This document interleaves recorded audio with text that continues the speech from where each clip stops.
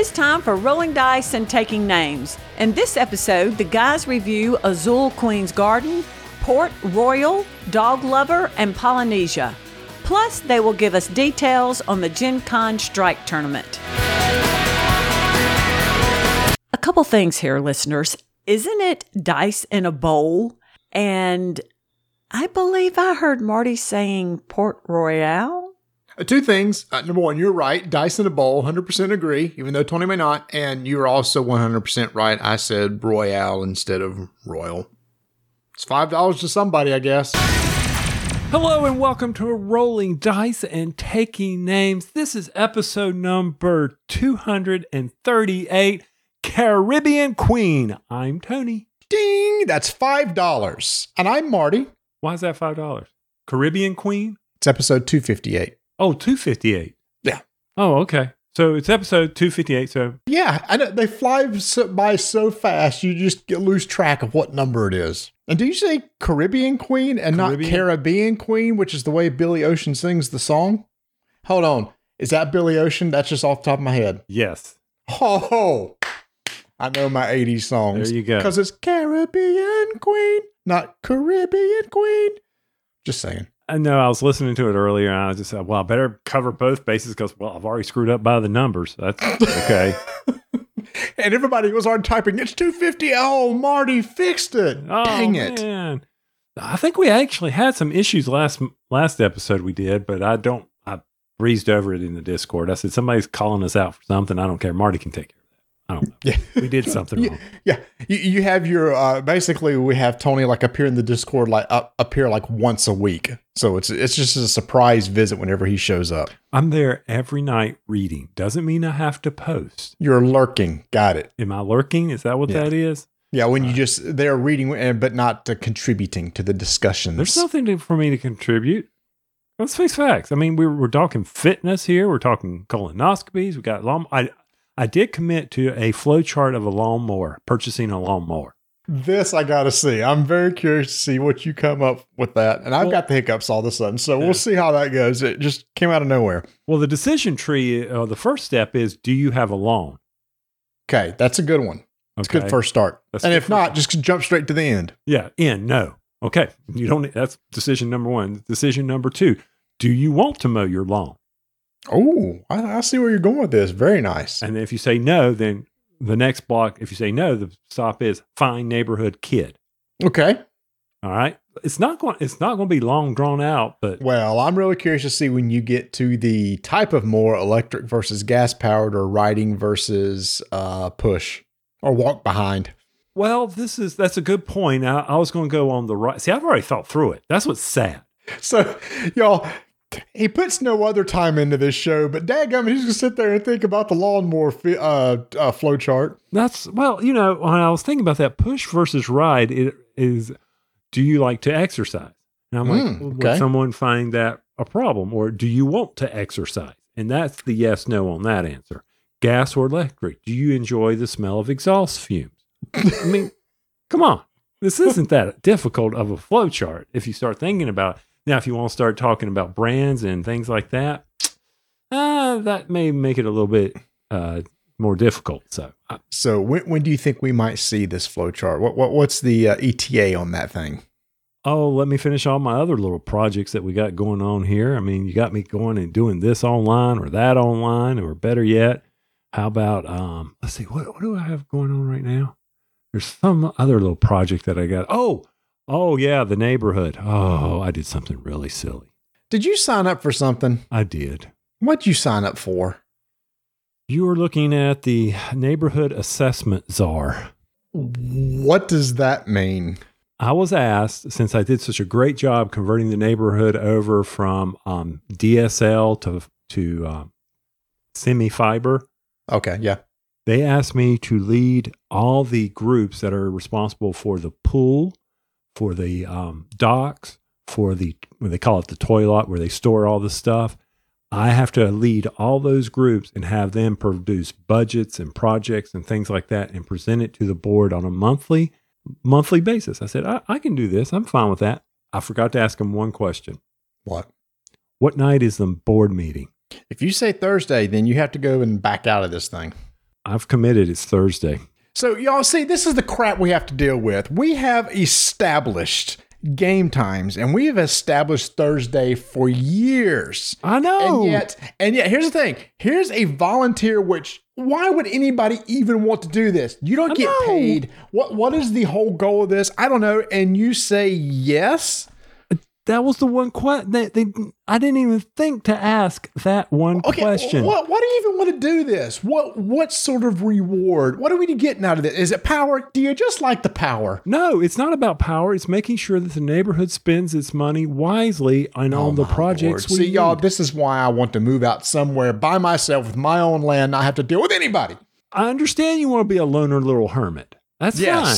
My goal. All right, so hold on. So this is once a month? Once a month, the last Thursday of the month. All right, so this is a personal message to Bert, Mark, and sometimes Nate. Y'all be ready. Once a month, we have to move our game night to Wednesday night. Yes. Or I screw it up so badly for the next 3 months, they get somebody else in there to do it. Oh, my gosh, he won't. For y'all, next year after, we're going to be hearing stories from this position that he now owns. So I'm already wanting to back out because somebody on Facebook, which I'm never on, I don't do Facebook. Sure. And they were saying, well, you need to send that picture to McCree. And I'm like, why are you sending? I'm not your facilities do-it-yourselfer guy. I'm just the guy who's going to pull together I could care less that there's black mold in the gym. Put it in the budget to fix it. And it's just, and the pool. Oh, heaven forbid we deal with the pool. And I'm like, what are you people? The pool has a leak. Well, they can't fix the leak. And I'm like, why can't they fix it? See, y'all, this is it. This is all we're going to hear about. He's going to be grumpy and share about all these. Y'all, so I apologize. I will make sure in future show notes to timestamp Tony's anecdotes of being some sort of assessment czar. Have they never heard of, what's the new leak tape? The specialized tape where they put the tape on the bucket and seal the leak? I'm like, that's they got that spray too. You know the spray where they spray the screen door? Yeah. And you can make a boat out of it? I'm like, how hard can this be? If it works on TV, it's got to be true. Speaking of timestamps, this is something else I want to complain about. Go ahead. Oh my good Lord. So I just happened to find out on our website, we have the way to embed links within our timestamps. Now, for everybody who listens to our show, in case you don't know, we have show notes in the notes of our show. Show notes in the notes of our show. That's called redundancy. The very first thing we have listed are basically all the timestamps of everything, of all of our reviews and silly things that we do during a show. I thought it'd be so cool if at some point in time you could just click and it goes straight to that point in the audio and listen from there. Well, found out there is a way to do that.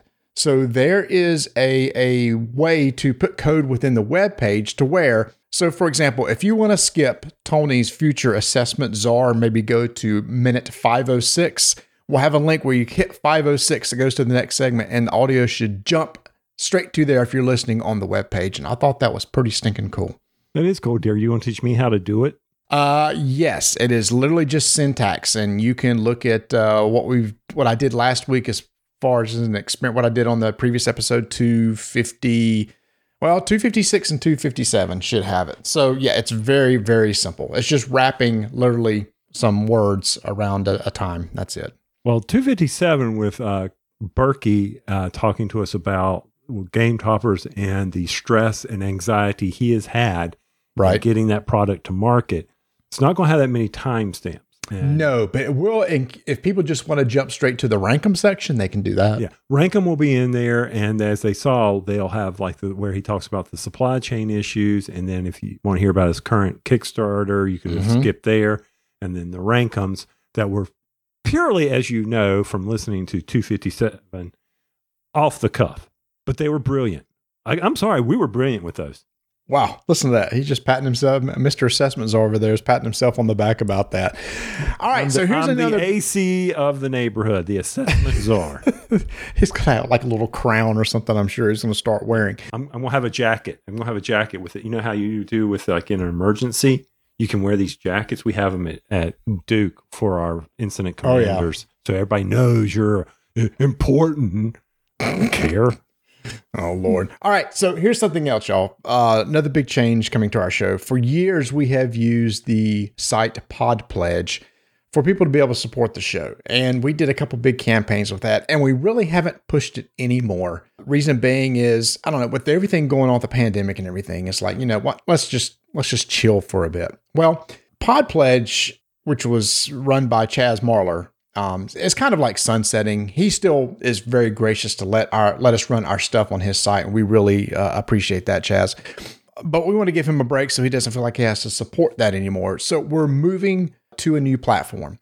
And Tony and I have looked at a bunch of different ways that people could be able to support the show. And the things that came up over and over again when we did surveys was half the people want to do it like a one-time donation. Half the people won't like recurring. So we had to find something that could make everybody happy. Like, for example, Patreon is basically a subscription-based thing and not a one-time thing. People run Kickstarters for like a one-time thing, but people want subscription. So we've settled upon, and this is a smaller site, but it's very well known for a lot of people. It's just not as big as buymeacoffee.com. Now, the beautiful thing about this website is that it supports membership levels, which we'll have. It supports just like a one-time donation that you can get, where it's going to be based on. So, by the way, the link to this page is going to be, y'all ready for this? buymeamoonpie.com. You want to support the show, head over to buymeamoonpie.com, and you'll be able to, one of the things you can do is like an individual support thing is just, hey, I want to buy you guys a moon pie, and you can just, like, it's almost like a tip jar sort of deal. And the only reason why it beat exitplan.com was exitplan was probably already taken. Exit strategy. Yeah, exitstrategy.com. A little too on the nose. So, yes. So we got 3 levels right now. So we got like a squirrel level, which is like a $1 per month level. And we got the next level is help us pay for our mistakes, which is $5 per month, because, you know, we make mistakes in the show. We can help cover our mistakes, and there's a lot. And then our $10 per month level is basically our grumpy level. It's like, why am I doing this? It just makes me so irritated that I'm supporting these guys like that. So it's called the grumpy level. Now, Tony, right now, we don't have a lot. Okay, let's put it this way. We have no rewards for any of these levels, right? We're just kind of putting it out there. We're just going to see what kind of traction we get. If in the future we do have some sort of rewards for the different tiers, you will be backfilled those rewards. It'll be retcon. So we'll make sure that if we do something, and we're talking to maybe Berkey about doing some things. We have some ideas, but trust me, if we add like a reward to a certain level, if you were already there, you will get it. Okay, so don't feel like you'll be missing out on something. And I know one thing that's going. The gentleman who hosts our T-shirts outside. Oh, yes, Sir Meeple. Yes, he's got some promos, and I've always wanted to do this, so I'm really anxious about him putting together. And I think we missed the deadline to get some samples for us, but I like challenge coins. Challenge coins, yes. Buttons are fun. They have several things, so we can work with Sir Meeple. And I don't know, people, we don't promote our stuff at all, Tony, like we should. SirMeeple.com. You can actually go buy RDTN T-shirts, and there's a bunch of different versions of them, and he really does a great job working with us, coming up with new ideas. So we never promote that. Like we always forget to say, hey, you like a good gaming chair? Go to ewinracing.com and you can get 30% off any chair for using RDTN. I guess we should have like little segments that highlight all that stuff. But anyway, y'all, metallic dice. We got metallic dice. That's right. I forgot about that. Buymeamoonpie.com is how you get there. But there's one other thing, Tony, that it also supports, and this was important too. We can actually set up events that people can buy tickets to and attend. And we have a big event that occurs every year that we haven't had since 2019. The floor is yours. Gladiators in Arena are going to go defend their honor at the annual Strike Tournament at Gen Con. That's right. On Thursday night at 5:30 p.m., we will be at the Old Spaghetti Factory in the private room, hosting up to 100 of our closest friends, families, neighbors, whoever wants to buy a ticket to this event. What? It's so true. We've got some. He really builds that up, y'all. It's like you get really excited. It's like whoever wants to buy a ticket, it's there if you want. You ain't got nothing else to do on Thursday night. You might as well show up there. Important thing to note that this is it's $25, just so everybody knows, $25 per person, and this includes, first off, coming into the Spaghetti Factory. So there's your door fee, but it also includes a salad. It includes your choice of either spaghetti with a meat sauce or lasagna. Don't get both, just get lasagna or spaghetti with a meat sauce. And if you have certain dietary restrictions, they can accommodate as necessary. They've done it in the past for individuals. It includes a dessert, a special ice cream that goes very quickly. Everybody loves that ice cream. Mm-hmm. It includes your choice of either coffee, tea, or milk or soda. Soda's included? Soda is included. So soda, coffee, tea, or milk. Alcohol is not. That is on your own. Mm-hmm. Of course, we're trying to line up with some of our beautiful sponsors, various gifts. I'm not a big fan, but we hope we may have a big sweepstakes. I'm sure we'll try to do something there, but it's hard telling. We'll see what can happen. He's Thursday. Not a big fan of giving stuff away. I'm a big fan of giving things. I'm not a big fan of sloughing stuff over there. Well, that's why we have publishers as guests. It's like, hey, can you bring that stuff with you when you come? Well, you're donating 20 of those. Okay. Okay, great. Ignacy, you're deleting you had that new game for Gen Con. Yeah, just bring a handful of those when you come. Yeah, and just put it on Chevy's back. Yeah, there you go. Or Ben's back. Put it on Ben's back. Make him mule this over here. I'm not carrying this. Come on now. No. We'll definitely have some stuff to give away. Who knows? I may even get your addresses and put together some boxes of crap to send you later. Wow. Wow. Did y'all hear that? Now, here's the thing, y'all. Again, this is over at buymeamoonpie.com. So there's an event to where you can buy tickets. These are limited in number. Every year so far we've done this, we have sold out. This year may be different. I don't know what people's, plans for attendance or anything. But if you think you're going to go, grab a ticket now. And I know a lot of people typically come in groups, Tony, 3 or 4 people. So if you know that, go ahead and buy for those people right now, because I think it may sell out, but we'll see. We'll see. I think we're going to have starting out 90 tickets available. And that's and basically we max out the room. If you've ever been there before, you know that it can get a tad crowded, but I think we go right up to the edge before it gets unruly crowded. You need to be able to hear the people you're sitting with, you're talking to. And people may be wondering, guys, I've never been to this. What exactly is this? Very simple.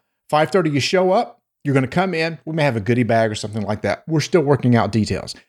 You're going to pick you're going to support either Dice in a Bowl or Gladiators in Arena. So you're picking a team right when you walk in the door. You will sit at a table with your friends, or we can put you with whoever. And in that middle of the table is going to be a game of Strike. We'll explain the rules of Strike. You will play. Then what happens, whoever is the winner at each of those tables at the end of the night come to the front of the room to participate in the quarterfinal or semifinal, depending on how many number tables that there are. And then we're going to whittle down to where there's a table of people. And our goal is to try to work it out so that half the contestants or players are Dice in a Bowl, half are Gladiators in an Arena. Whoever wins the championship, that's what we call the game for the next year. And I have never had the privilege of calling it Dice in a Bowl. It's always been Gladiators in Arena. Is this year? I don't know. I used to talk smack. I'm not talking smack anymore. Mm-hmm.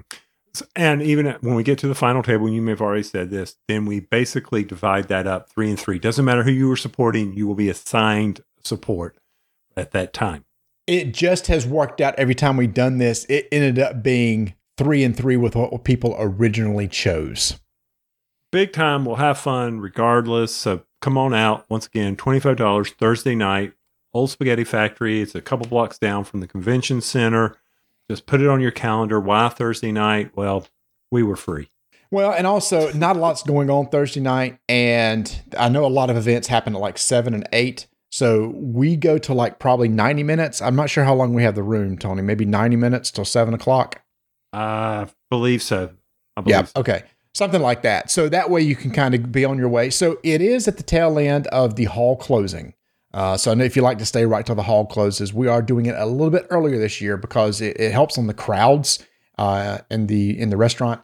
And they're very kind to work with us again. And we can't wait to work with our sponsors and everything to do something special for you guys. So that's it. The Strike Tournament that Thursday, Gen Con, 5:30. BuyMeAMoonPie.com. You'll see a place to purchase your tickets.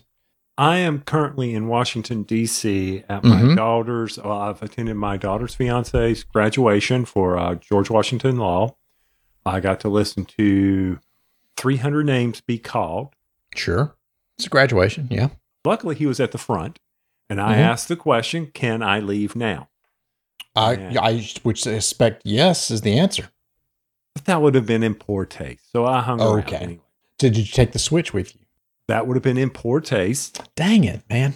I did have the phone. Donna and I were sitting there playing Knock Mall on the phone or Bravo.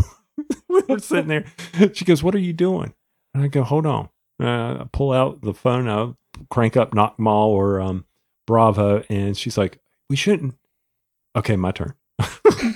Nice. The whole point of me telling you this is. Yeah, there's a point somewhere. There is a point, and I will get to it. Just like I get to most of our rules and stuff. Luckily, this will be timestamped, so you can jump straight to it. But the timestamp is based on the timestamp I put in. So I can put it at the beginning of this, and you would have to listen to it and put your own timestamp. Tony is rambling about something, and he eventually gets to. I can see that. I can see you start interested in injecting timestamps into this. The point of this is Noah's mom is from Thailand. Mm-hmm. And we started talking about, I said, we do this thing called Taste Buds, two amazing studs. Two incredible studs. You wrote the lyrics. I can't remember them. I could never be a singer. Why can't it be, I should have said amazing instead of incredible. Amazing's better. Well, two incredible studs. Yeah. Taste Buds. So I was talking to him about that. I said, well, we've got something coming up. And I asked his mom, I said, durian. She goes, durian. Once you get past the smell, it's so good. Oh, okay. I go, really? And her sons look at her, who are here, and they go, really? I don't know about that, Mom. I heard it's very much a one of those, I don't know. I guess there's maybe people that love it, maybe. But it's most people like, I can tolerate it or it's disgusting. Because when it was sent to us by Jeff on our Discord channel, he sent a video. It's like, here's 100 different people trying it. Mm-hmm. And most of them are like gagging and stuff. Now, we don't have the actual fruit, Tony. He sent us freeze-dried durian that he himself tried. Mm-hmm. And it was like, yeah, okay, this isn't that good. So this is one of those things that we thought this probably needs to be streamed for full effect. So on May 27th, on our Twitch channel, twitch.tv/RollDiceTakeNames at 8 p.m. Eastern Time, Tony and I are going to start streaming that night, and part of that stream will be trying durian live for whoever is so bored on Friday night they got nothing else to do on what's here in the U.S. Memorial Day weekend and want to watch a couple of idiots try some food. And why 8 o'clock is because it's before Magnum and Blue Bloods. Right. So I need to be able to get there and watch them because I think they're the season finale. I may be wrong. Very important. Very important. I'm surprised it's not over before then. Usually those things, they wrap those up before Memorial Day. It might be. But we may have a surprise showing up. While we have these, Noah is going to take me to the Thai market. And okay. I didn't know about this. I didn't know about it when we were discussing it. If they have it in stock, he's going to take me there and show me what a durian is, how to judge if it's ripe. And something like that. So are we going to try real durian? Is that what you're saying? You might get some durian at game night, which is the day before we go, because I am not going to the assessment meeting this Thursday. I'm telling them I can't make it. I already have plans. Excellent. So, yes. So I may be bringing, if I can get some. All right, so here's what we're going to do. We'll probably try some other stuff, Tony. I know that we have maybe some drinks or something we could try. I got our friend Bert said, did you guys know there's lemon moon pies? So we can actually try something that might be decent. We've tried lemon moon pies. We have tried lemon? Okay. What about the peach cobbler Pop-Tarts? I have that for you. No, we have not done that, and I keep looking for grape. Okay. Hey, y'all. After we finished recording this episode, one of our listeners, Julia, a.k.a. Muffin Puppy, sent us something else to try on Taste Buds. Now, this one is really out there. It's flavored crickets. I kid you not. Crickets, like sour cream and onion, bacon. It's crazy. So here's what we're going to do. On our Twitch stream, not only will we be trying the durian, we will also try one of these crickets, first time live. And then on the next episode, what we'll do is we'll try all 3 flavored crickets. I can't believe I'm saying this. And then we'll discuss which flavor cricket we like the best. Oh, I question my life choices at this point. Well, just come hang out, y'all. We're going to probably do, if you want to do some Q&A and just hang out, and the highlight of the night will be us trying durian. Again, this is May 27th, 8 p.m. Eastern Time, twitch.tv/RolledIceTakeNames. Links are on our webpage, RolledIceTakeNames.com. Speaking of streams, Tony, you and I have the best time when Tim Rael asked us to come on his Twitch channel and play Codenames. I think we've played maybe 4 times on his stream. I think I'm 3 and you're 4. Yeah, something like that. Okay. I think you and I are in the regular rounds undefeated. Yes. I think we are. And this past time, we got to play with the gentleman who runs a board game company. Alex. Mm-hmm. And Professor Meg, who you may follow on Instagram, who is well known for basically getting inside of box lids, board game box lids. Yes, she's like sitting in them, taking pictures. Mm-hmm. I could never do that. I couldn't do that either. I don't know how she folds herself up like that. But Tim, thank you so much for having us on. It is so much fun every time we do it. I do get stressed out, Tony, during the speed rounds. But you got 7 seconds. He give you just 7 seconds in order to come up with a clue and enter it in. And it's just nerve wracking. But he runs these live streams every single week. And I believe his channel is Tim_RIEL. Go check that out. It's a lot of fun. Tim, thanks for having us. And we can't wait to come back again. Eagle worms. I still can't get over that. Eagles eat worms. When did it? I'm sorry. Was it? I guess this was also the one where it was it court? Or no? Was the clue court? And I said Washington, and it was like day, because it was like day in court. Yeah, it was a day. And you got upset with me because Washington, I think, was the assassin, and it was like that's where the Supreme Court is. I know. I messed that one up. That was on me. I mean, we had 6 assassins. That for all of us, we were doing assassination we never played to win. We played by hanging on the longest. Yeah. That was it. And speaking of that, I played Codenames with Rebecca's family here, but it was Codenames. She only has Codenames Disney and I forgot how complicated that one is. And is that just art pictures? It has the names on the back of them, like Mickey Mouse is on the back of Mickey Mouse, and one was Mulan and things like that. But you immediately start trying to associate to the movies, and I'm like, y'all don't do that. Associate something like I had Dumbo and Mulan, and I know this was a stretch, but I said Hannibal, and the one guy he says, "Wait a minute." Hannibal rode the elephants. Look at you. And he goes, you know what? What's so funny is I went straight to Silence of the Lambs. It's like, what? Yeah. And then he says, and Mulan was a warrior. So there you go. I like it. That's it. You give good clues. That's why when we do you always give better clues than I give. That's why I tend to win. Stretch. Yeah. I'll admit, Eagle and Worms was not your finest moment, but neither was Court. We can move on. Okay, moving on. All right, so you talked about playing a quick card game. AEG sent us a game called Dog Lover. Have you seen this? Several other people have covered this. No, I have not seen it. I saw your Instagram post. Okay. You've played Sushi Go, right? Yes. So you're familiar with games, or people with familiar games, when over the course of the game, you're collecting cards, and those cards generate victory points at the end of the game. And the different types of cards may do things. Maybe you're collecting sets of stuff, or You need to have so many of certain sets or they're worth negative points. That's kind of what Dog Lover is, in that the whole theme of it is you get a dog that you're trying to take care of. And that dog will give you victory points at the end of the game if they're fed. So you need to collect cards with certain types of food that feeds that dog. It could be scraps. It could be canned or dry food. The card tells you what to get. I got something to tell you. I got to remember to do this. Finish. All right. I'll tell you Don't later. forget. You might want to put this in the show note. Okay.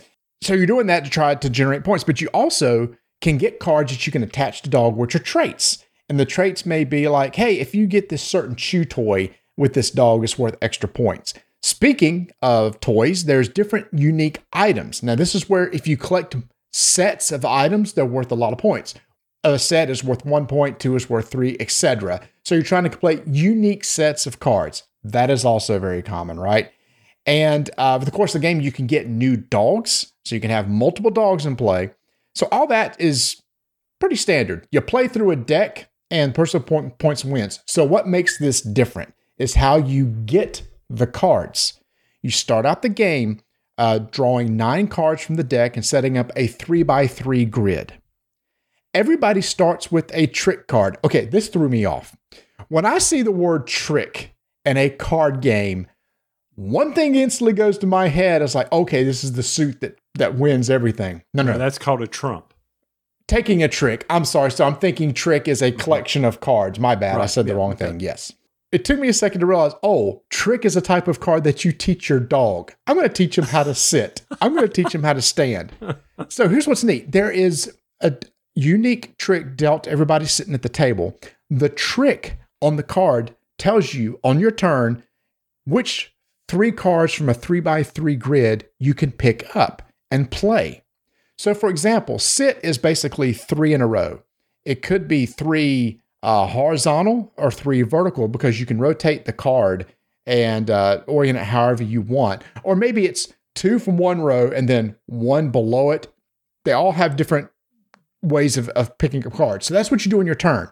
You activate your trick to pick up 3 cards, and those could be food that you turn in to feed your dogs. It could be adoption papers, which are used to get new dogs from the shelter, which are worth a lot of points. It could be training cards that you can turn in to get brand new tricks, because your basic tricks only let you collect 3 cards. The advanced tricks will let you collect 4. So that's what you do in turn. Going to activate my trick, collect cards, play them, try to get victory points. Here's the kicker that I didn't appreciate till I actually played the game. There's a watchdog in play. There's a watchdog on the end of one of the rows or columns. The watchdog's rule is you can't take 2 cards from the row or column that he's assigned to.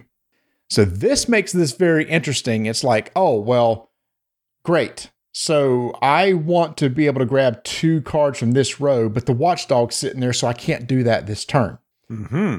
It limits your options of what you could take on your turn. And after you've claimed it, the trick will show you, depending on which card you pick, the watchdog will now move to a new location. So every time it moves to it for a different player. But what's hard is that sometimes there's cards you just don't want. For example, if you get a bone, if you only have 1 bone at the end of the game, minus victory points. You need to collect multiple in order to get positive victory points. If you take a trait card, the trait will say you need to attach this to a small, medium, or large dog. Let's say it's to a large dog and I don't have one. You have to discard that card plus another card. So sometimes you're stuck taking cards that you don't really want because of that watchdog.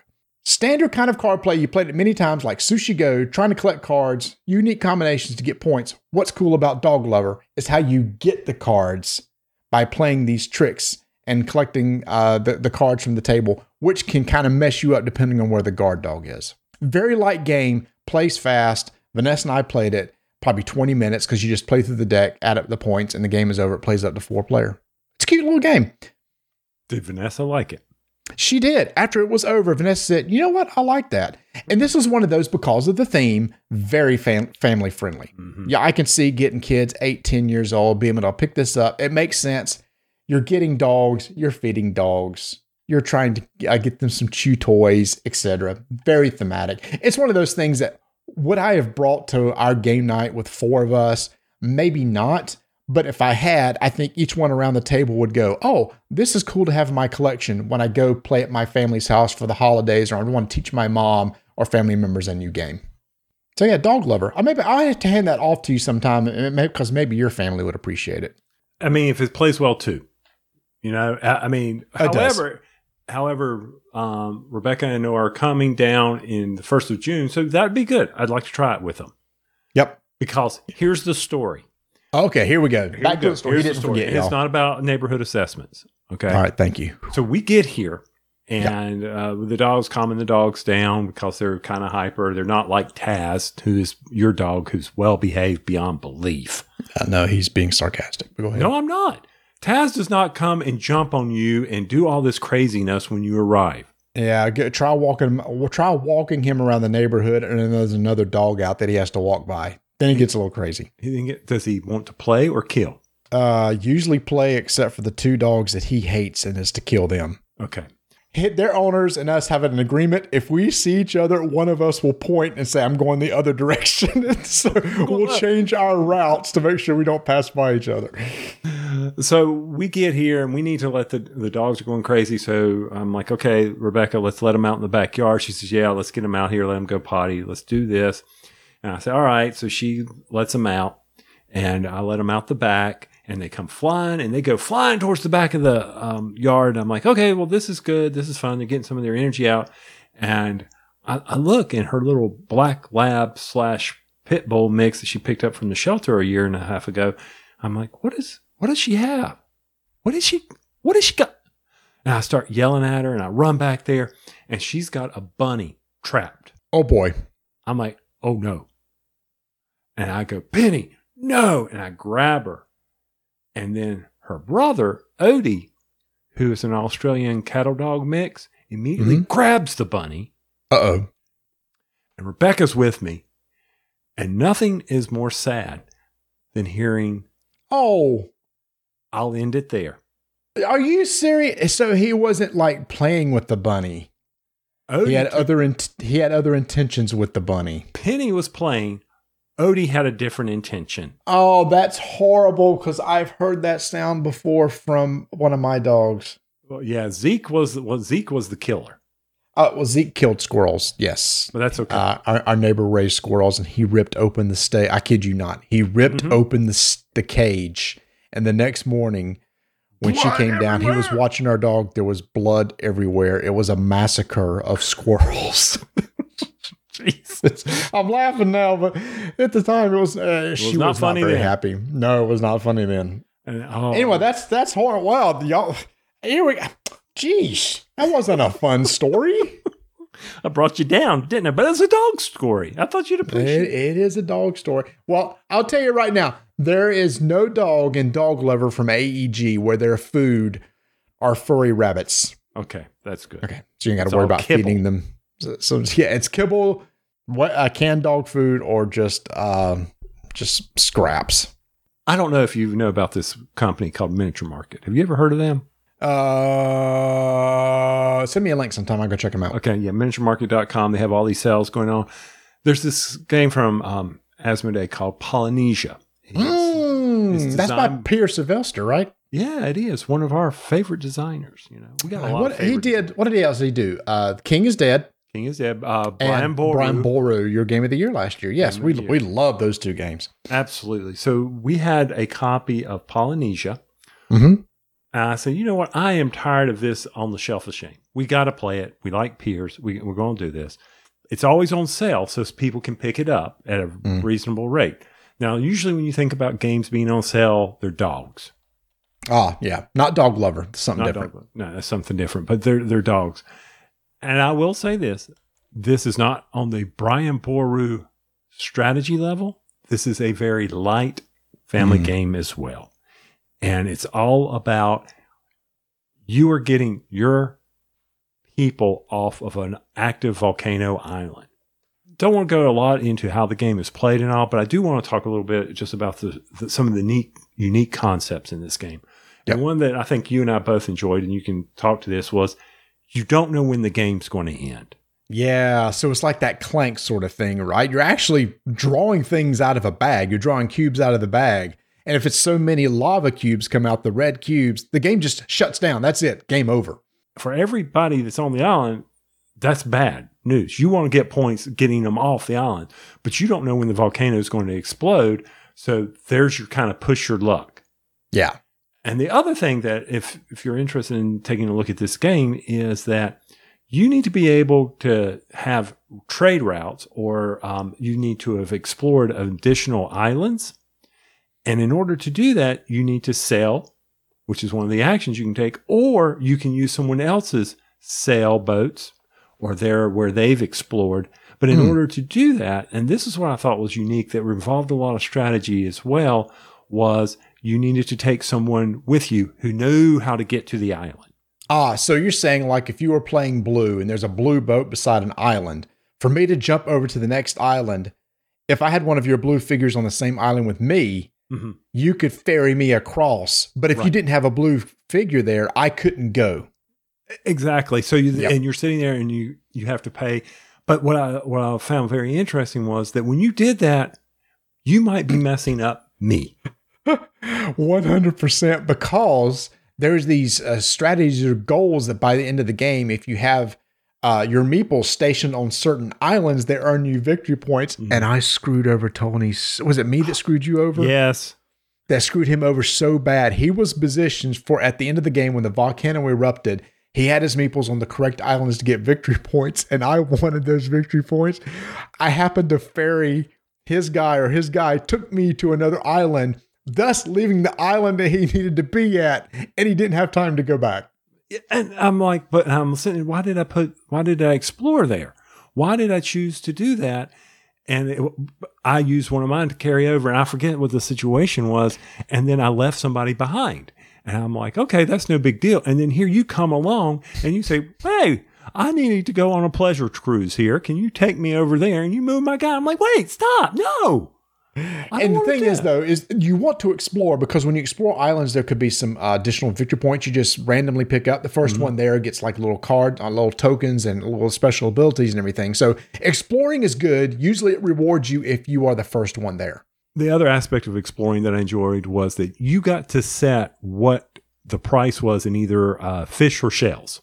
Yeah, that was cool too. So when you ferried, or your resources were those two things, fishes and shells, seashells. And you had to pay all of one in order to basically to get things. But then at the end of the round, or at the end of your turn, you had to everybody else had to discard one type of resource, which made them very limited. Yeah, based on who the start player was, or he got to choose that. Right. So and it always flows back to me, some of these games. Once again, it's a light game. The rounds, or not the rounds, the actions count down. It'll cost you 3 in the first actions y'all take. Then it'll cost you 2 to do this. You need to spend 3 shells to explore, or you can move 3 people. The next action, it can only cost you 2 resources, or you can only move 2 people. And it was very interesting on how all that worked out. Once again, light game. I'm glad we got to play it. It's one of those games that I want to try with Donna and those that are not the hardcore gamers. What's cool too is at on your board, as you put more of your meeples on the board, that gives you more victory points at the end of the game. Because the more you have out there, the more points you get. But then, Tony, that's what you said, that's your push your luck. Because when you take the populate action, they go from your board to that main island.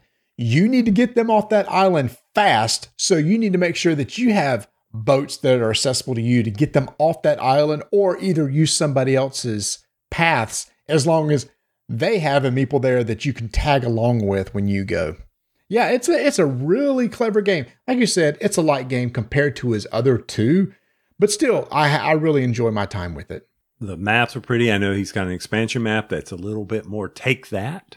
So I'm like, ooh, okay, well, maybe if Donna really enjoys it, I'll look at getting that. But once again, Polynesia, take a look at it. You'll see it on sale at Miniature Market a lot. So maybe it's one that you just take a flyer on. Yeah. I know you probably didn't watch this, Tony, but Warhammer Fest was a couple weeks ago. They made a bunch of big announcements. And I'm a fantasy guy. I'm a Lord of the Rings guy. And Tony, I actually have the starter set of Lord of the Rings. I still would love at some point in time to sit down and play a miniatures game with you within that universe. They have, the full big scale battles with a lot of units, but they have a battle sort of combat where it's skirmish. Mm-hmm. So it's very few models that you get to play. They've got a bunch of new models and books coming out with like Gondorans and dwarves and stuff. It's one of those games that I wish got more love. I don't see it played a lot around here, but I still love the theme, and I'm glad they're still supporting it. They haven't really updated the rules in a while, but I'm glad to see that they have the small skirmish thing. Now, they also did, Tony, you may be interested in this, released a new starter set or a big box set for Age of Sigmar, where one of the factions are your favorite Skaven.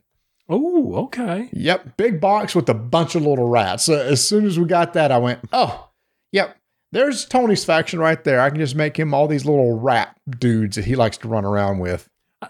And you know what's so funny? The only reason why I really clung to that was because of the Gotrek and Felix and Gotrek books, and Skaven being the arch enemy, and just how silly they were and stupid. But I can just imagine that. So whenever we play, I think of just how they were not that bright, and I just love that. I just love that part. And they kind of got the swarm mechanic, and so again, what's nice about that box? It's 2 factions. Kind of gives you the rule book that you can sit down and play. Now they did release a new book for my guys, the Nighthaunts, which I absolutely love. So that's my people, and Daughters of Cain, which my son really, Travis really enjoys. So it's one of those things that every so often they kind of refresh their stuff where, hey, if you didn't play before, now's a good time to get in. That's what this box does. When they release a box like this for like this or 40K, it's like the right time to jump in. That's the way it is with Age of Sigmar. And again, I would just love to do Lord of the Rings sometime, a miniatures game. At least take the miniatures and like use them in an RPG. We got the One Ring sitting over here that you and I still would like to play. At least we already have like little figures for them and everything. I'd love that too.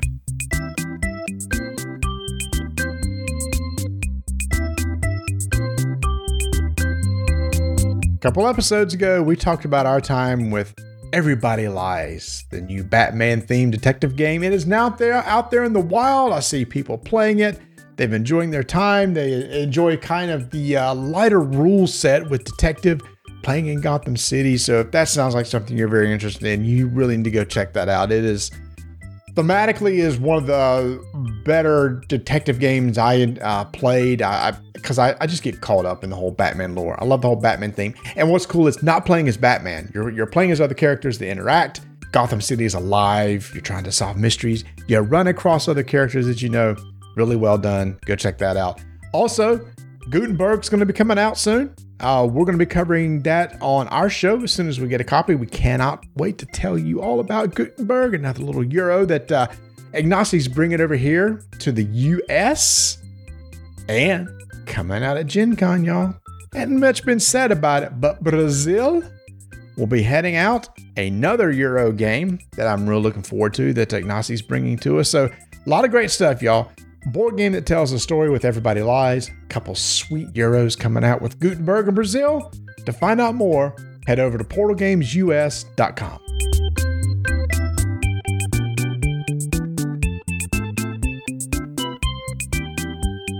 So one of the classic games that I enjoy playing with the wife, and I know Marty enjoys playing as well with people because he's talked about it before, that is Azul.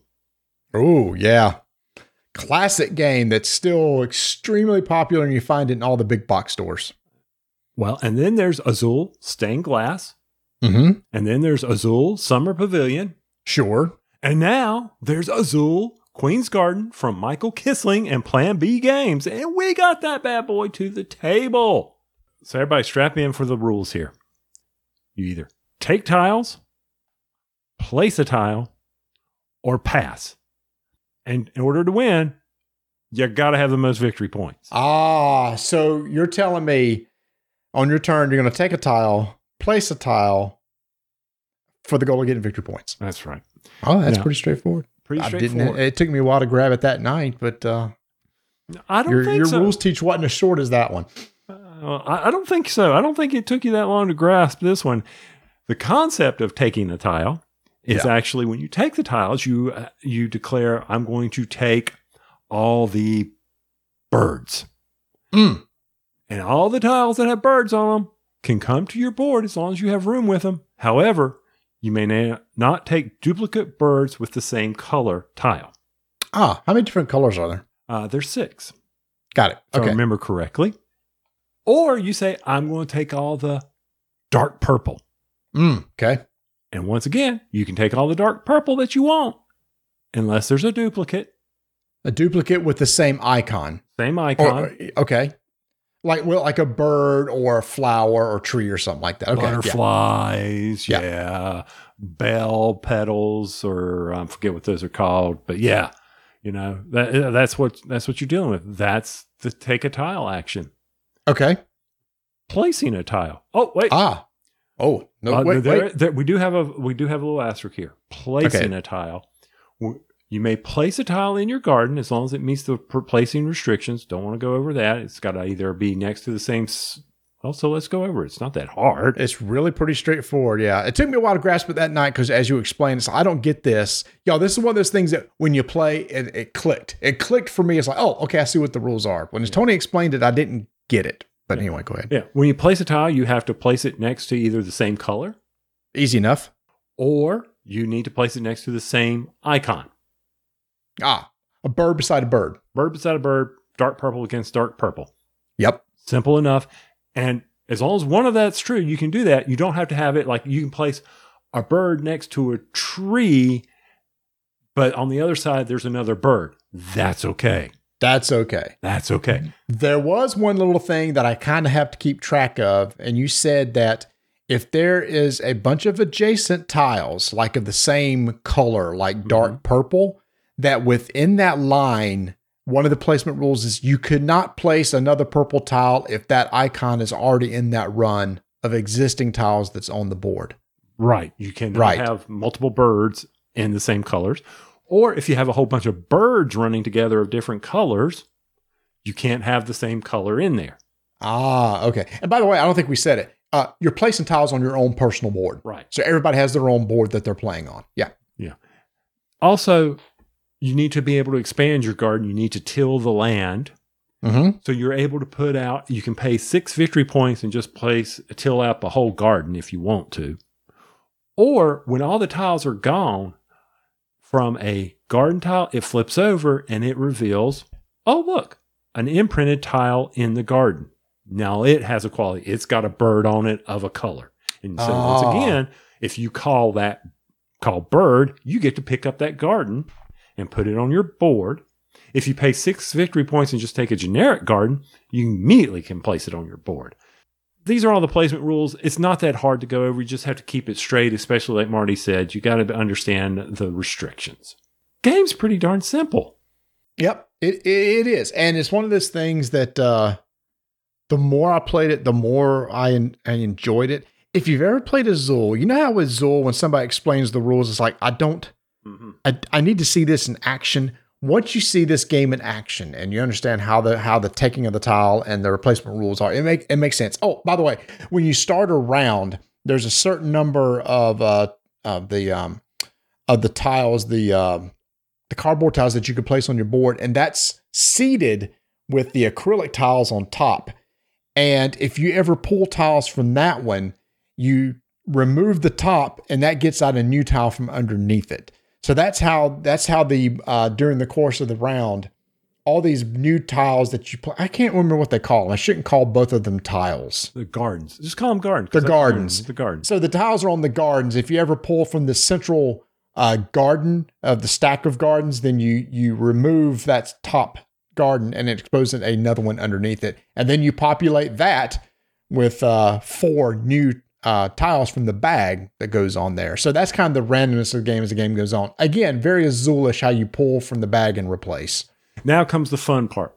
Here we go. I've got to plant my garden. I got to get some flowers. I got to get some butterflies out there in the garden because the only way I'm going to score points is dictated by a wheel in the center and it's telling you what's going to score points at the end of the round. By the way, the end of the round occurs when everybody passes. Okay, simple stuff.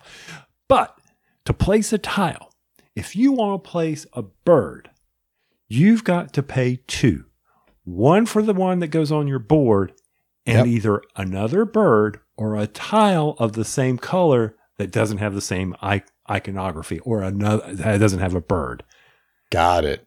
This is so simple, but it is the thing that you will sit there and curse yourself sometimes. That's where the strategy was. Because some tiles cost more, right? Depending on what like the bells cost a lot in order to get those. Now, of course, the bells are going to be worth a lot of victory points by the end of the game. But as you collect tiles, Tony, you've only got a certain number of spots on your board that you can store tiles. And once you're full, that's it. You can't add any more. So you're strategically trying to determine, okay, I really want to get this one particular tile on the board. So I need to be able to pay for it. So let me draft to make sure I can pay for it. And part of that, like you said, is the reason it's like, well, this round, that particular icon or that particular color is what's going to get me points. So I want to make sure I get it planted in my garden. Right. And how you score points at the end, it's all, you just got to go through that with somebody so they understand. Because like you were saying. Well, there are restrictions with that. You don't even count points unless there's at least 3 in a run. Mm-hmm. 3 tiles in a run. So you got to at least get 3 of matching color or matching icons in order to count them as potential victory points. Very challenging. Whew. But it was fun. I really dug this one. I really like this one. It's like, I'm trying to remember, it's been probably about 7 or 8 months since I played a regular Azul. Mm-hmm. This was probably more thinky. I think this is probably a more thinky game than what regular Azul is. And I asked Donna because Donna helped me learn this one so I could teach y'all. And she was like, she goes, how long is this supposed to take? And I said, well, according to the box. And she goes, well, we blew past that 2 hours ago. I said, yes, we did, baby. She's like, why is this taking so long? I'm going, it's because you're having to think about, do I strategically take these and fill up my board, and I need to put these certain colors together or these certain icons together, but do I have enough tiles for gardens? And oh, by the way, there's these joker tiles that I can use, and the only way to get additional jokers if I surround these various landscape items, and you're sitting there processing all that. It's easy to call a tile or an icon and pull it to you. There's nothing to that. It's what are you going to do 2, 3, 4 moves down the line? How is that going to pay out? And can I get to that point?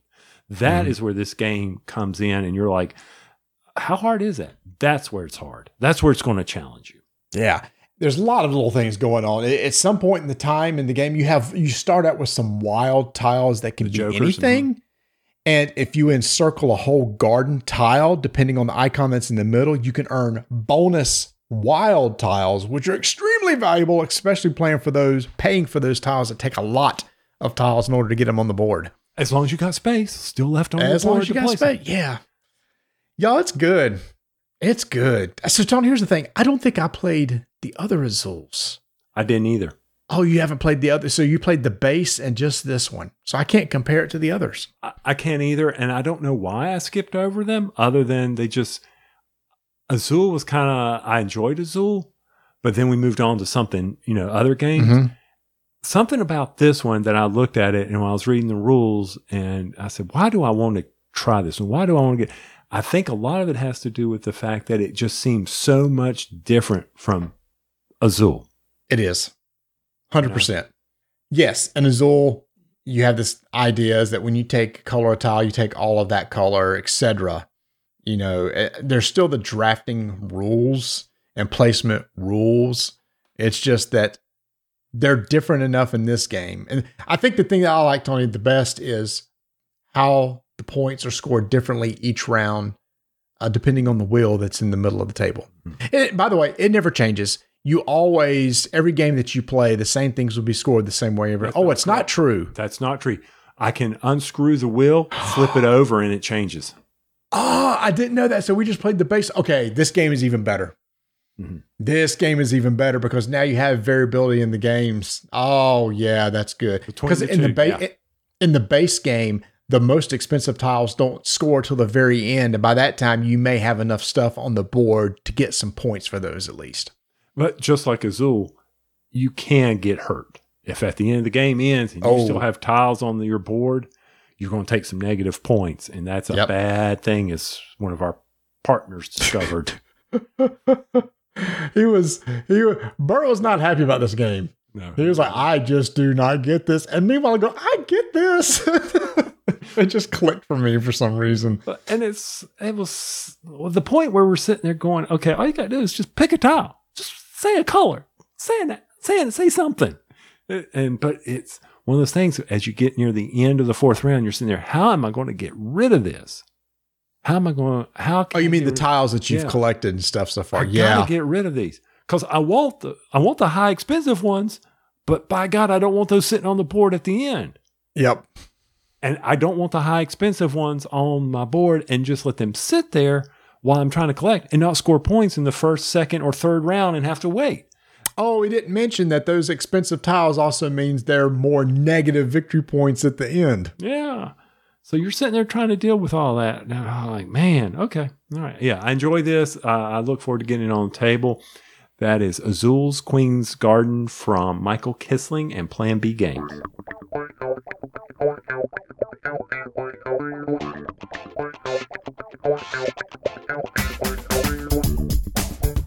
As mentioned last episode, UltraPro.com has joined the Rolling Dice and Taking Names family with an offer we couldn't refuse, or they couldn't refuse, or someone didn't refuse when they should have refused. They should have refused. But however, Tony, you did send them a nice welcome to the show, little gift box, little happy that they actually opened up and shared on a TikTok. That was a nice little thing you put together for them. Well, I have to. I have to schmooze them some way. I had to make it worth their while. I mean, if anything, that when they drink out of the glasses, y'all remember who sent us those glasses?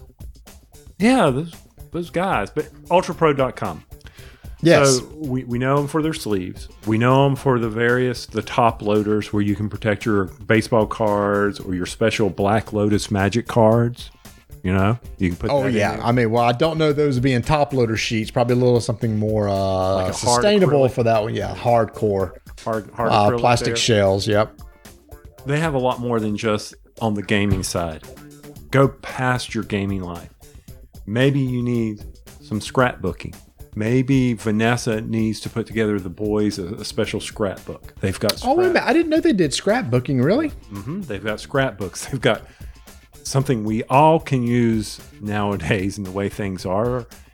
They've got coupon books. Oh. Coupon albums where you can put all the coupons. I remember walking around the grocery store. I'm not kidding you. There are people there that have their coupons in those little things. I looked at it and I go, that looks like an Ultra Pro sleeve.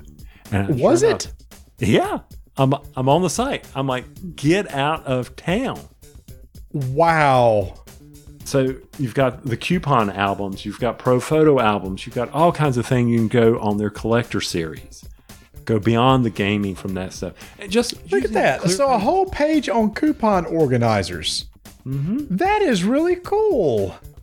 Clear protective sleeves for tablets. I don't know why you would need that, but I'm sure there's a reason for it. I need to dig into this one. There's all kinds of options. Ultra Pro is into everything. They've got these top loaders that are pin resistant. I am so jazzed about this, or you can mark on. I'm looking forward to using those for my roll-in rights. Protect the environment. That's right. I don't have a laminator, but if I use this, I can save paper. Look at the Ultra Pro's thinking for the environment. That's a really clever idea. I have one. I'm waiting to see how well that works for you. It's going to work great, I'm sure. Look at all that. I didn't realize that. So I'm on their website now, ultrapro.com, looking at their photo albums, the really nice scrapbooking stuff. Sheesh. It's so funny. So I always just went straight to the gaming stuff and didn't even realize they had all these other things. Man, if you got something that needs to be in protected sleeves that you want to protect from the elements, that you want, photos, going to the grocery store, quick sorting, things like that, it's all there. Go head over to ultrapro.com. That's right. And don't forget, if you buy their stuff from their website, enter in code RDTN and get 5% off your order. Tell them we sent you Ultra Pro, and it says it right here, Tony. This is kind of a little slogan. The standard in safe storage. Ooh, I wonder if we can get that on a t-shirt.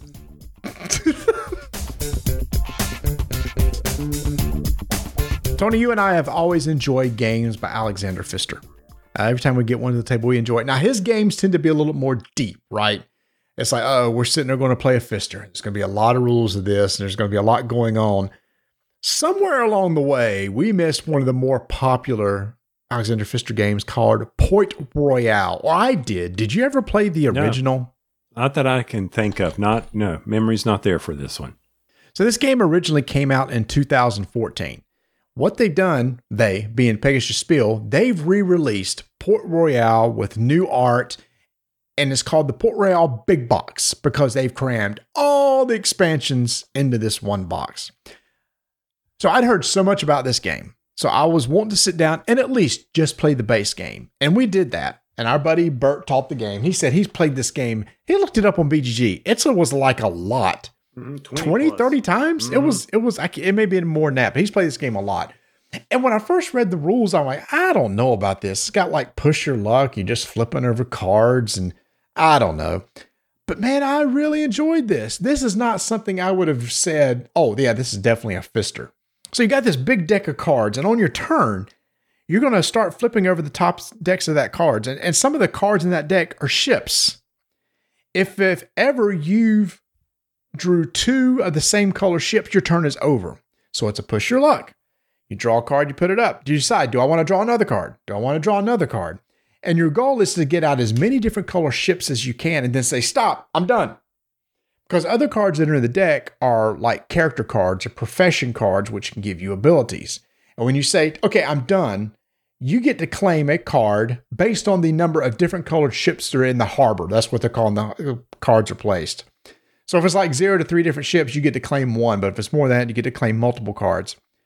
So on my turn, if I just turned over a couple different colored ships, I can go, okay, I'm going to claim a card. I could claim a ship.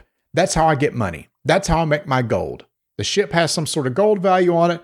I get that, take some coin, and I'm happy merrily on my way. Or maybe I want to take one of the profession cards and they cost coin. They cost gold. So maybe I pay gold in order to get them permanently in play in front of me, which gives me ongoing abilities. One of them be like, oh, by the way, on your turn, you can actually claim an extra card. But Tony, here's what I liked. I love games where other people get to participate during a round. So once I've claimed my card, every other player gets to go around the table and have the chance to claim one of those cards on the table if they can afford it. And if they do buy it, they have to give 1 additional gold to the player whose turn it is. You done? I forgot to put the most important thing. Most victory points wins. Okay, thank you. Yeah, it's important to know how you're going to win. Actually, no, you get to a certain level. Oh, that's true. Yeah, that's right. The first person, once you get 12 cards. 12 points, 12 not points. Cards. Yeah, I'm sorry. On. Yeah. 12 points in the game just automatically wins. So it's a race. It's a race of 12 points. So for me, what it boiled down to is it took me a minute to understand the purchasing of the cards. And I kept irritating y'all with this because of certain rules. Rules are bad, but that's okay. But yes, this is a game of building an engine that helps you collect gold to allow you to capture better cards later that lets you get those in-game victory, not in-game victory points, those various special people that have a lot of victory points. Like I got 2 anchors and I can claim this person. Yeah. And those are expedition cards. So they're sitting on the table all the time and they have certain icons on them. Well, some of the professions have matching icons. So on your turn, you could turn in those cards from your professions from your tableau, claim one of those expedition cards. They give you victory points, and most of them give you also an extra bonus gold per round. I didn't mention this. Once we finish the round, any cards that weren't claimed from the harbor are just discarded, and it goes on to the next person's turn, and they start flipping cards. So it moves really quick. I don't know how many certain cards were in the deck. Also, don't think you're going to sit there and hoard gold because the crown wants its taxes. Mm-hmm. And they will come and collect taxes on you if you're not careful. So I think of that like the thief action in Catan. And it moves very quick. There's not a lot of think to this because you're limited by what's turned over. Do you want to push your luck? And that's it to this game. Why is it so enjoyable? I think because it's fast, it's quick, and you don't know what your luck's going to hold. And that unknown aspect of any type of game always makes it fun for me. One thing that we didn't mention too that's really cool, the coins that you collect, the gold, they're not tokens. Mm-mm. They're not little bits. They're basically the cards themselves. So the back of the draw deck of each card has a coin on it. When you earn 3 coin, you basically draw 3 cards from the draw deck and put it face down in front of you. The other side doesn't matter. You don't care about that. That just represents your coin. So what's interesting, Tony, is you don't know what's on the other side of those cards. You mentioned those tax cards. You may have just removed one of the tax cards from that deck. But everybody has to assume that anytime that tax card can come up, which is going to hurt you, that keeps you from hoarding that gold. This is also interesting, too, is that you have like pirates or sailors that you can get into play that have crossed swords on them. Now, if at any point in time during your turn, if you flip over a ship that's already the same color that's in the harbor, it has some sort of value on it, a defense value. If the number of swords that you have in play on your table equal that of the ship, then you can basically destroy that ship, get it out of the harbor, and either stop right there or continue flipping. So that's how to help you in the bad draw or bad luck of the draw by having some guys who can fight and take care of those same color ships as they show up as you draw cards. And if you don't have those, then you're messed up. Yeah, you're screwed because was it you that didn't take any? I never got the chance. So is that a negative of this game? It's part of the game. It's not a negative. It's just the way it goes. Like, did I have the chance to buy somebody with anchors on them? Maybe. I don't remember. I was busy on trying to figure out how to maximize my coins, so the time came around and I ran out of time. So I was looking at the engine aspect of this game versus collecting the sets. But you need to, it's a balance between the two. Yeah. And I will say, turns move fast. Flip a card, flip a card, flip a card, flip a card. Stop. Okay, I'm going to buy this one. Do you want to buy one? Do you want to buy one? Next person's turn. Literally, it can move that fast. It takes no time at all to play. When you've gone through the draw deck, shuffle up, you go again. Like you said, first person has 12 points showing on the table. Game just kind of stops, and the game is over. Now, what's really cool about this big box, Tony, is we played the base game. Awesome, great, really enjoyed it. Plays 2 to 5 players. There's also Make Sale. It's a standalone game, but it can also be combined with the base game. There's an expansion, Just One More Contract. So it introduces what's called contract cards. There's another expansion called The Adventure Begins, which is kind of an ongoing narrative or type of adventure game. All that in this just one little box. A lot of versions of this game, too. I'm looking through it all. I'm like, holy cow, there is a ton of versions of this game, dude. Did you know that? I did not. How did we miss this? Were we asleep? I don't know. Here's the best thing about it. It's fun. It plays quick. It's one of those you don't have to think a lot. You just kind of talk to each other as you play the game. Has all those expansions. And the MSRP on this bad boy is $24.95. $25 for this box. It's going to stay on my shelf, man. I think this is also one of those games that I could possibly teach maybe my family. Maybe it could take a couple times to make them understand what's really going on. But because it plays so fast, you can easily reset and play again. And here's the thing, at Miniature Market, they have it on sale for $17.99. So $18 for this thing. Well worth it. Well worth that. I do challenge whether or not it is a good 2-player game, which is how I'm always thinking now. Yeah. I don't see it being a good 2-player game. It would definitely be more fun with more people. 100% agree. 100% agree. Because then you have this idea of everybody being able to buy a card. And if they buy one from your turn, you earn extra gold. Mm-hmm. And so that's another thing too. It's like, I really want that card, but dang it, I don't want to give Tony another gold. But it's like, no, I got to take that card. So good little resource management. You got to make sure to have enough gold to be able to buy cards when they come to you. Again, how you get gold's really cool. Claim one of the ships. It has a gold value on it. That's how you claim your gold. The more different colored ships you get into the harbor, the more cards you can claim or have cards with special abilities that give you. Oh, you had a good one too, Tony, where it's like anytime I claim from a blue ship, you get bonus gold. You had a profession where it's like, hey, if you claim from a blue ship, gain bonus gold because you have this one player in play. Or if I couldn't get a card, this one I really liked. And you said, I don't see the value of that, but it started paying off. If there's nothing for me to claim, then I got a gold. I really like that one. And I didn't see the value in it, but that happened a lot. Yeah, it did. It would get to your turn. All cards were claimed or somebody bust. And whenever somebody busts, it's like, oh, I didn't have a card to claim. Thank you. I agree. Fun little game. I hate that it's going to stay on your shelf. I would prefer it to be in your game bag. So at the end of the night, we can play it. I agree. So this is Port Royale from Alexander Pfister. Pegasus Spiel, again, the Port Royale Big Box Edition has all those sweet little expansions in it.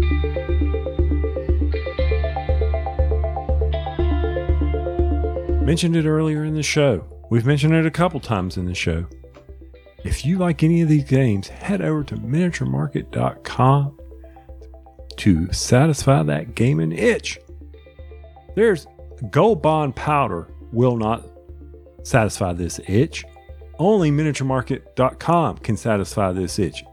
They got some of the best prices on games. They have the price match guarantee. Very easy to use.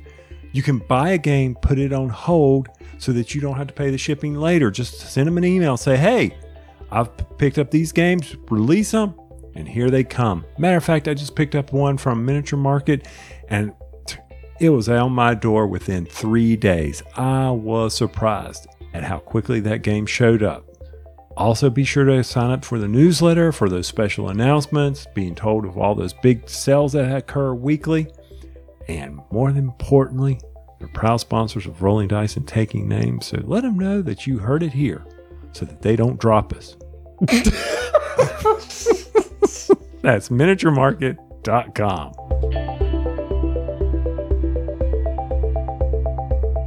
I won't let her get her away. Donna is back. She is going to also talk about a recent game we played. And actually, it's an escape room in a box. This game is designed, it's Time Drifters, Isabel's Story. Da-da-da. She's looking at me like I'm crazy. Okay. This is by Juliana Patel and Ariel Rubin, who 4 years ago, they sent us the original escape room in a box that they had designed. Do you remember escape rooms? Oh, yeah. Yeah. We've done a couple. But they've kind of fallen off the radar. I mean, they're still out there. Yep. They're still out there, but we haven't done one in a while. No, and not like we're going to do one in a while. Unless it's just you and I. Wonder how that would work. That would not be fun. What do you mean that would not be fun? Oh, silence is golden. There you go. So, what, you don't think we would get along very well? That we would escape? I don't think we would, but that's okay. I think they're just designed for more people. I'm not sure that the two people can solve it in the amount of time given. That's right. Now, this one is from Mattel. It was congratulations to them. These two ladies have put together a company that has really blossomed, and this is they've got two coming out, two escape rooms in a box. You got Isabel's Story, like I've already said, and Kira's Story. Now, there's not a whole lot we can say because we'd be spoiling the game. Can we say Kira's Story builds on Isabel's Story? Well, you got to do Isabel's Story first. No, you can't. That's not true. You can, if you do Kira's Story and Isabel's Story, then you get an unlocked bonus game. So basically, Kira and Isabel have been separated in time. They're apart. They're adrift in time. Correct. Yeah. And with that, they're in two different time dimensions. That's right. And, and the goal, not giving out too much, is we're trying to bring them back together by fixing the time machine, by solving puzzles. First thing we'll say about this is a small box. Components, the little plastic thing that you got unlocked, top notch. I really like that. Yes. That was very cool. But we both have really well designed. Yes. I like that. Yeah. We got confused by it, but that's okay. We figured it out later. But what was our big issue with this? Some of the pieces that we needed to be able to look at the images on were the size of, let's say, a nickel, maybe? They were small. They were small. I had to get out my magnifying glass. Yes. Yeah. Some old people like us just don't have the sight for those small little pieces. No, we don't. They were teeny-tiny, and you needed to pick up some clues on them. Yeah, you needed to know what exactly you were looking at so that you could make some decisions about the pieces. So, but the images on the pieces. Mm-hmm. Yeah. That was probably the hardest thing. And it messed up a couple of our puzzles because we couldn't really distinguish, some of the images on it. And I mean, overall, though, the puzzles are very well designed. If they'd been a little bit bigger, The size of the old $50 or something. Mm-hmm. I mean, they were, well, I don't want to gripe on them too much, but yeah, it kind of detracted from it because the puzzles were fun. I mean, the puzzles were a blast. I thought they were a lot of fun. I thought the clues were very well given. You kind of knew mostly what you needed to do, and you could kind of figure that out. I thought it was really, really well designed. I liked it a lot. If it just those images on the would have been pieces would have been clearer. Yes. Yes. And we played this remotely. Yes. With another couple. I gave them, same box. I could have given them that would have been funny. No, that wouldn't have worked well at all. Now, what was really funny is when they opened the box, we were like, okay, before y'all start, I got to start the clock. We got 75 minutes to do it, so you don't need to do anything. And there's a great big stop when you open the box, and they just kind of moved that out of the way and started reading things. It's like reading is fundamental, but stop. Stop. We got to do this together. Well, what are we supposed to do? I'm like, okay, read the whole clue. There's an introductory puzzle that helps you walk through it, which was well done. Yes. So it was like, okay, we're good to go here. And it was kind of fun watching them because they've never done anything like this. We've never done anything. Well, in a box? Yeah, we did the original. Oh, yeah. Okay. That was a while ago. I don't even remember. 4 years ago. Yeah. Pay attention. I've already said that. So I know. I enjoyed it. I can't wait. We were going to get them got Kira's. I got 2 of Kira's, so I'm going to give them another one. The one individual did not like it. He did not. But he has never liked any escape room either, though. Oh, really? They've done, he said that. He's done 2 escape rooms, not counting this escape room in a box, and he didn't like either one of those either, and they didn't solve any of them. And let's face it, we didn't solve this one in 75 minutes either. We didn't either. No, there was but aside from that, I mean, we did pretty. Maybe we needed another 10 minutes. Yeah, another 10 Maybe minutes. Not even quite 10. It doesn't matter because we messed up the things because of the images. Right. So we had to figure that one out. That wasn't an issue. But the other individual enjoyed it. She's like, oh, yeah, let's do this one again. So we'll get her Kira's. And I can't wait to see how they tie the two together to get a third challenge. But really good stuff. Really good production. Anything else? No, I liked it a lot. I thought it was fun. Oh, and I think it's reusable. I mean, I think it's something that we can pass on to somebody else. There were a couple of things where we wrote in pencil, so we'd have to erase those. Or that you can go online and print them back out. Oh, that's an interesting option. Yeah, that's good. Yeah, they've got it so that you can print the stuff out, which they always do to pass it along. So definitely replayable with others. Yeah, that's nice because the pieces that are in it are worthy of being able to continue to be used. You hate to just throw something like that out. Box says 13 and above. I think somebody could be a little bit lower with a little help. I don't really think so. I mean, there was a lot of reasoning, and even with the images on there, being able to know the difference in the questions they were asking. That's true. But it'd been nice to have some young eyes to see the images. So, I mean, I think it's a great family game. Yeah, I think it'd be a great family game as he plays up to 4 people. So I think it's a great family game. So once again, that is Escape Room in a Box, Time Drifters. This was Isabel's story, but Kira's story has the similar components. And that was by Juliana Patel and Ariel Rubin. Now, Tony, on this night that you and I got together, you dropped a bag on the table with some goodies I was really excited about. I found some Muppet Minis at Walmart. I'm hating you for this, man. I'm hating you for this. I want them all. I got to collect them all. Did you know that there was a box that has all of them? You could buy the complete set and it's sold out everywhere. I believe that. I can't find it. Target's gone. We went to Target again. It's we can't keep those in stock. As soon as they show up, they're gone. So when I get back into town, I'm going to go to my Walmart where I picked these up because they mixed them in with a whole bunch of other ones. So they're all stuck in the back. Now, I'll admit I'm missing. I would like to get them all, but I don't have to. There is one that I'm missing that I have to get, and that's Stadler. Yep. Okay. But so when I drop that on here, this is so sad. Here I am watching YouTube videos on how to fill the packets. This is so sad. And Tony's teaching me. He says, here, fill this one. What is it? What do you think that is? And I was like, I think it's this. He went, no. It's that. That's the microphone stand. No, that's his beaker. It's like you had it down and you were right. And you would fill a pack and go, oh yeah, that's I can't remember what it was. That's a such and such. I was like, oh yeah, it sure was. You're getting good at it. Yeah, there's Animal's drum set. So I'm standing there knowing that we're going to meet, and I'm going like, okay, I know Marty's going to want Animal. And from a blind pull earlier, I got Animal, and I was like, okay, so I definitely want to get him this. I screwed up and thought I had a Statler, and I ended up with 2 Beakers, which worked out for us. Sure, I like Beaker. And then, of course, I got 2 Waldorfs. Yep. He was one of the easier ones to find based on a certain size cube. So I'm like, okay, that's pretty good.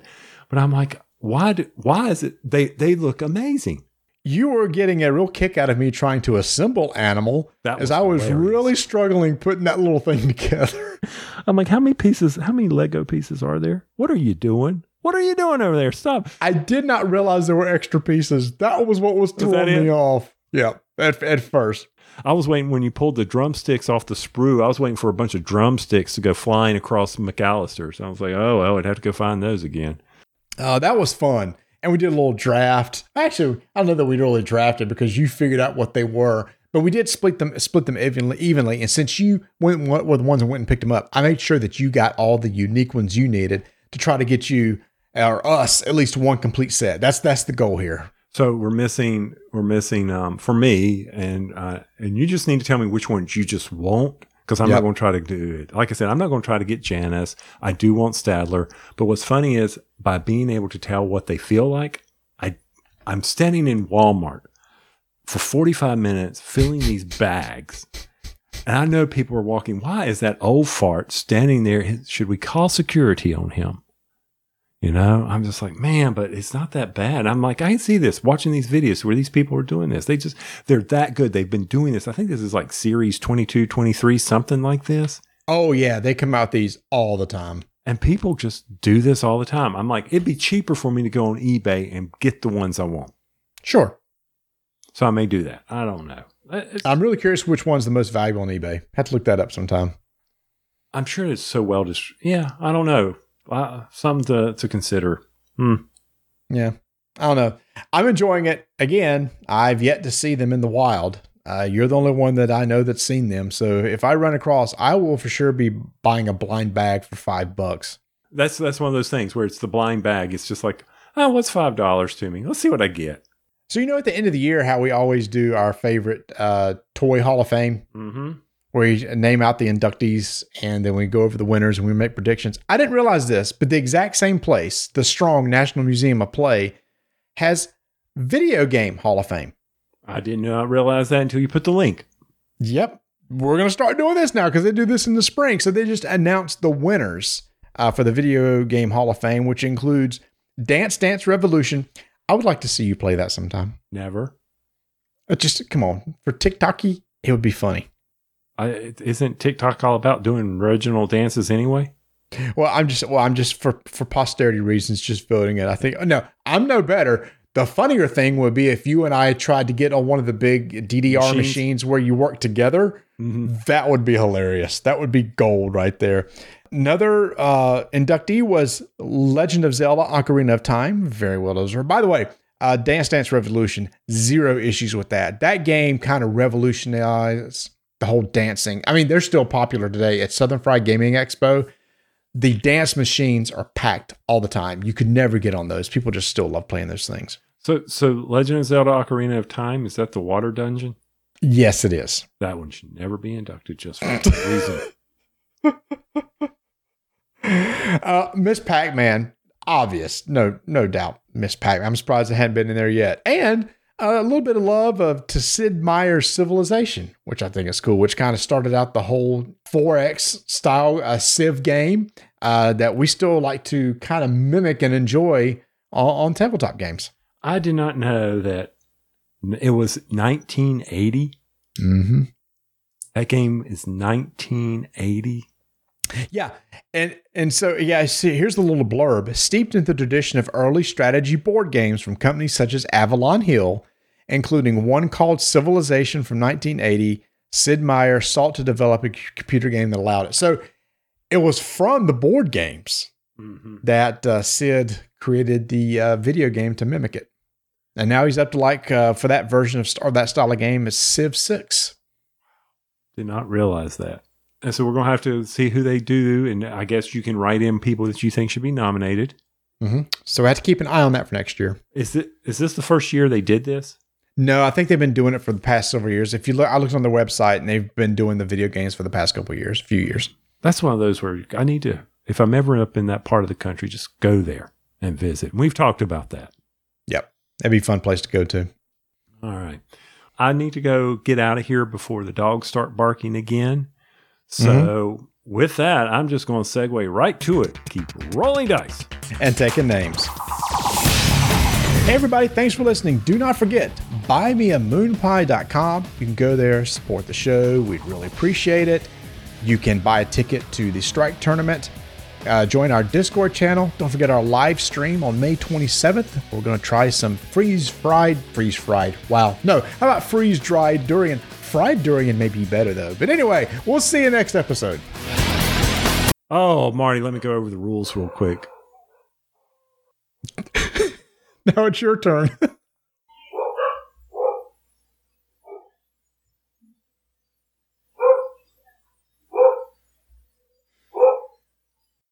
Wow. Yeah, I know how that is. Good watch, though. So everybody strap in for the rules here. Here it goes, y'all. Here we go. Hang in there. I will have a comment after this. Go ahead. Okay. So, in this game, you either take a tile or